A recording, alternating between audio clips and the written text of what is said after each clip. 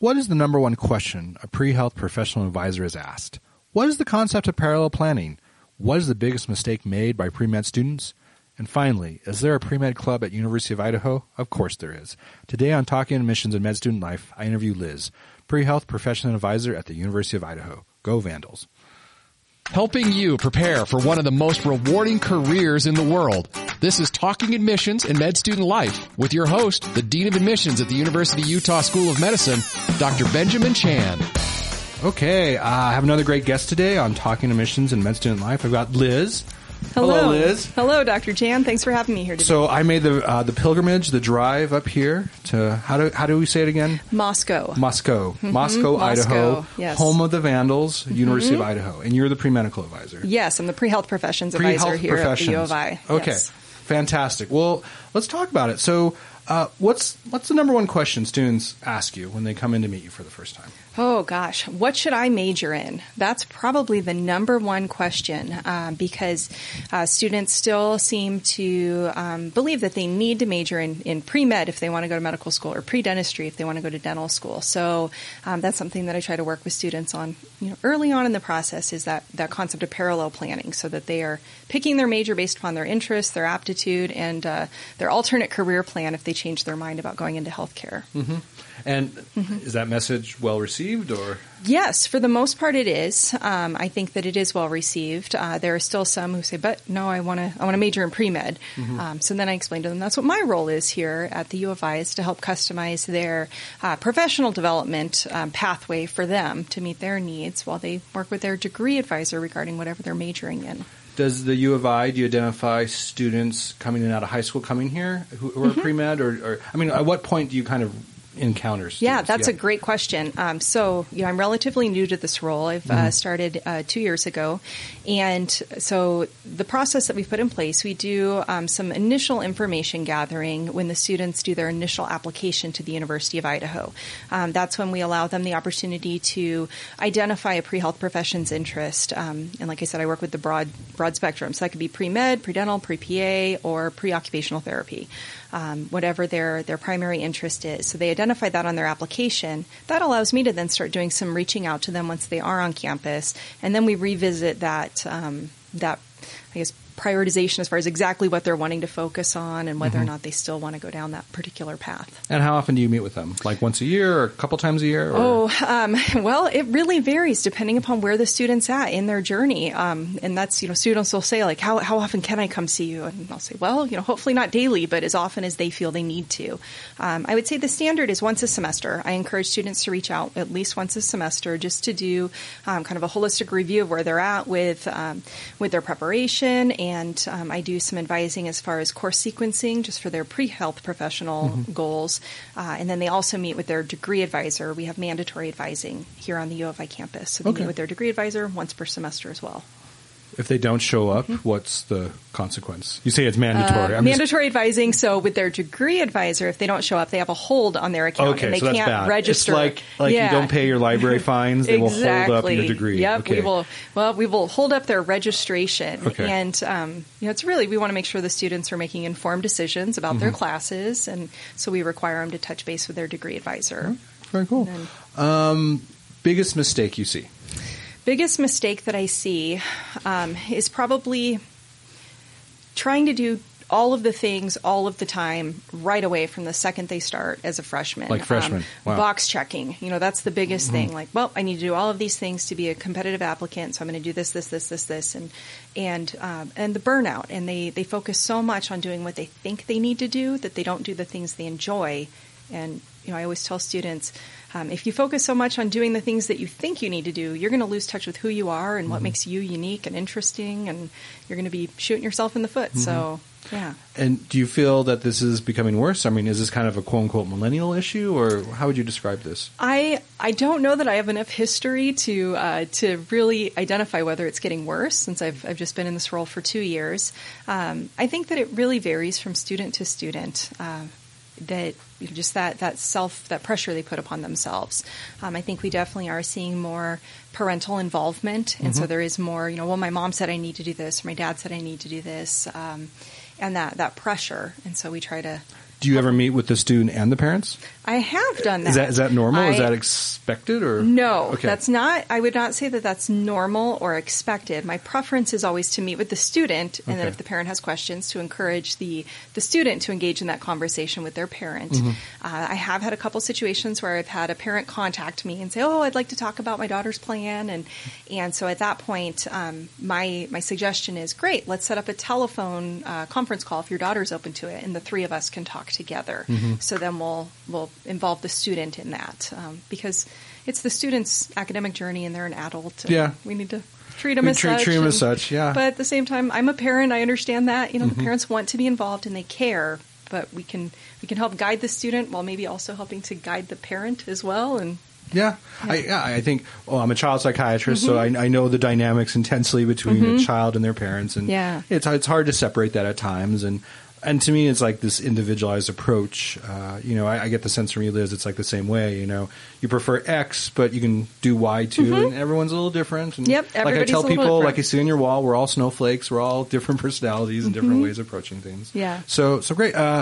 Pre-med club here. Is there? Tell me about that. Do you have one? Okay. Yes, we do. We have a pre-med club here on campus. They're a great group of students. They work together to get involved in community service activities. They're doing some outreach with Special Olympics. So they're actually doing a project this coming weekend on their homecoming weekend, and they're all getting up early on a Saturday morning to go.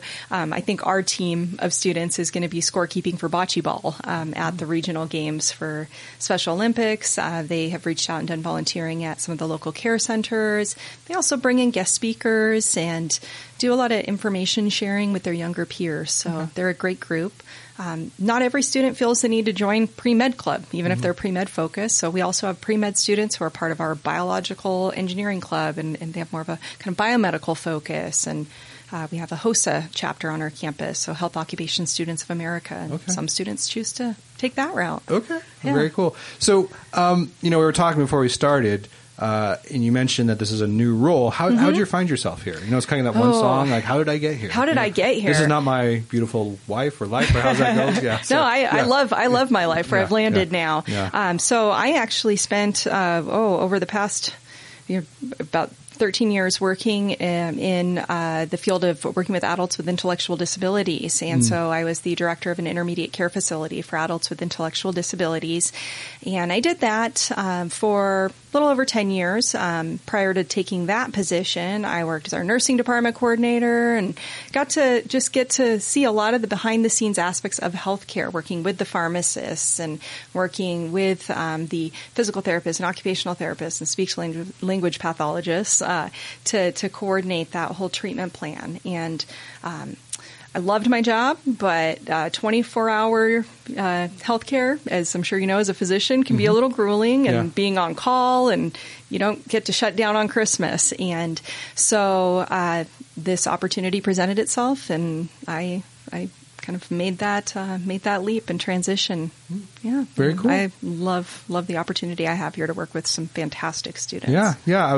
We were talking earlier again. Like, we've seen more and more University of Idaho students apply and also matriculate at our medical school, and that's one of the reasons why I said I need to come up here to Moscow. Moscow, not Moscow. Moscow. I feel like those chips, Boise's. Everyone down in Boise corrects me. I remember those potato chips growing up. Boise's. Okay. Yeah. So I feel like I'm mispronouncing all the. I grew up in Alaska, not here. I don't know if we had those chips. So let's talk a little bit more of U of I. Like, for all of the Idaho, high school students out there, or, not necessarily Idaho, Washington State, California, Oregon, why should they choose to come here? Why U of I? Yeah. Well, because you went here as an undergrad, I right? did. Okay. I did. Okay. So, first off, I think, I meet with a lot of prospective students who come to visit campus with their parents, and I always encourage them to just to explore all of their options and go tour every campus, that they're interested in, if they have that possibility. Because the reality is U of I may not be the right fit for every single student. But the things that I think really make our campus stand out and that do connect with the students that we do bring in here are the kind of tight-knit community we have here, both in Moscow as well as on the campus. I hear firsthand from students how supported they feel by the faculty, the access to undergraduate research. We have really some fantastic resources on campus in our career services office.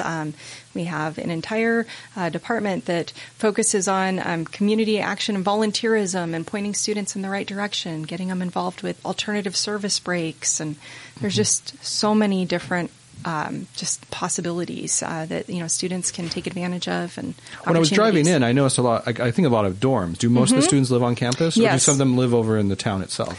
During the first year, students are required to live on campus, outside of maybe some special occasions, special situations. But yes, they live on campus, so either in the dorms, or some students do elect to go the Greek life route and live. All right. Did you go the Greek life route? No, I did not. Nope, I didn't. Okay, because I'm checking out your walls. I don't see any Greek paraphernalia. But I do see a lot of vandals. Let's talk about the vandals real quick. So tell me about the vandals. Oh, the vandals. Mascot. The mascot. So Joe is our mascot, Joe Vandal. And really, it's probably one of the more misunderstood. People think the Vandals. What does that mean? But Joe Vandal, the Viking, yes, and he's a great mascot. We're really proud of him. And was Joe a common Viking name back in the day? No, no, Joe was not. No, I'm pretty sure. I mean, I haven't checked my historical facts, but no. Okay. And so the colors are black and gold. The colors are actually silver and gold, but we interchangeably use the black and gold and silver, but our official colors are. Brave and bold, silver and gold. Yeah, that's our motto. Well, last question, Liz. Let's talk about success stories. So, and this is a shout out to all the students out there. So after one of the students get in to medical school that you've worked with, how does it feel when they let you know that, or they? Oh, it's amazing. It's an amazing feeling when they get into medical school or any of their health professional goals, whatever program it is they're applying to. And really, I just feel so thankful that I get to play a part in this journey that they're on, and having been any part of that pathway that they've gone down. And it's fantastic. I love it when students come by to tell me, and we get to do the celebratory, jumping up and down and squealing, or when I get an email from a student with the news that they've been admitted. I mean, it's fantastic. It's a great feeling. One of the things that I really like to see, and it doesn't always happen, but this is why I'm saying it, is I like it when students get into medical school, they contact everyone that helped them on that journey, as you said. And it breaks my heart sometimes, because sometimes I talk to other pre-med advisors, and they found out so-and-so who they worked with very closely for many years got into medical school, and they find out through me and not through the student themselves. Yeah. And then I like to, next time I see that student on campus, I try to shame them, going like, you should really have thanked your pre-med advisor. Oh, I'm so sorry, Dr. Chan. So I can't, I mean, I've only been doing this for a couple years, but I have not yet experienced that. I have been very lucky. I have students who thank me on a regular basis, whether they're at the point of applying and getting accepted or not. Sometimes it's, hey, thanks for helping me figure out my schedule, or thanks for taking the time to talk to me about this or that. And so, yeah, that's one thing I'd say. I don't know if that's just unique to our campus, but our students are really go above and beyond to show their gratitude and appreciation. That's great. So. And I guess, with your students, with the unique relationship that Idaho has, I guess there's two main schools you recommend as far as medical schools, University of Washington or WAMI, and the U. Yeah. Do you counsel students to apply to both, or how do those discussions go? So those discussions, really, I would definitely encourage the students to apply to more than two schools. So, we talk about what's right for the student. We talk about what do you recommend? Well, it's customized per the student. I tell them the average would be about 15 schools. MD, NDO. MD, NDO. If a student was to go over that amount, we might talk about why they were looking at applying to more. Is that a good use of their resources? University of Utah, with our partnership with the state of Idaho and the University of Utah, I tell students to make sure that they are mapping themselves towards meeting the requirements for University of Utah, and then also University of Washington. But outside of that, students pull in schools, and we have students going to schools, Northwestern, Case Western Reserve, Colorado, Tulane. We've had, students, they go everywhere. University of Washington, University of Utah are definitely at the top of every student's list, but students, go to a broad number of different locations for their medical school education. Wow, that's great. That's great, Liz. Well, I appreciate you coming on the pod. I appreciate you sharing some words of wisdom. Any other final, thoughts for all the pre-meds out there? Go talk to your advisor. That's my advice. I'm always amazed when a student comes in and they'll say, well, I'm getting ready to apply and I thought I should come introduce myself. And I'll say like, well, I've been here for 2 years. Where have you been? And then usually they were shy. They didn't want to come see me. And I always have an open door policy and try to make students feel comfortable. And there are no dumb questions. Mm-hmm. And so, encourage students. I would encourage each of you to go talk to your advisor. If you, for whatever reason, don't feel comfortable asking questions of your pre-health professions advisor, there is an entire wealth of resources available online through the AAMC. Just, this is your journey. Take control of it and do your research and make informed decisions. That's great. Well, thank you, Liz. Well, thank you very much. And thanks for having me come up here. I look forward to coming back. It was a gorgeous drive. I flew into Spokane, drove down. I can talk about this. Like you cautioned me that the town of Colfax, Washington, is notorious for pulling over people. Yeah, they do. They watch their speed. Yeah, in Colfax. And so I was told the exact same thing when I rented my car.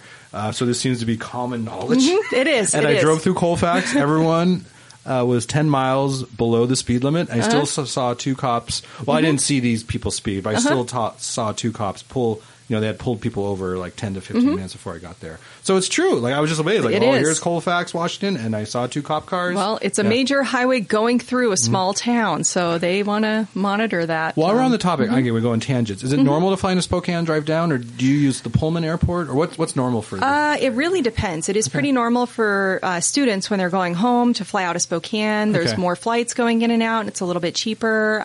But if they can get in and out of Moscow Pullman, that's fine too. Then there's typically, but they have to fly to Seattle usually. Right? You have to. You're routed to Connector. Seattle. Okay. Sometimes you can go to Lewiston, which is you'll drive through. They're on your way to Boise. Yeah. So about 30 minutes down the road from us, and that's another airport option. Because when I looked at it, it was easier just to fly in to Spokane because there was a direct flight from Salt Lake City to Spokane. Just drive on down. And then I looked at the Pullman Moscow airport, but it was like I had to fly to Seattle, have a layover, fly to Seattle, to Pullman, and it would cost much more. Lewiston, Idaho might be another option, and I think they may have a direct to Salt Lake, but I'm not. I've learned something too. I can't go on the record with that. I'm not sure, but I think they might. Well, it's a gorgeous drive. Yeah. Thanks I'm for glad you having me enjoyed up it. Thanks for coming. All right, thanks, Liz.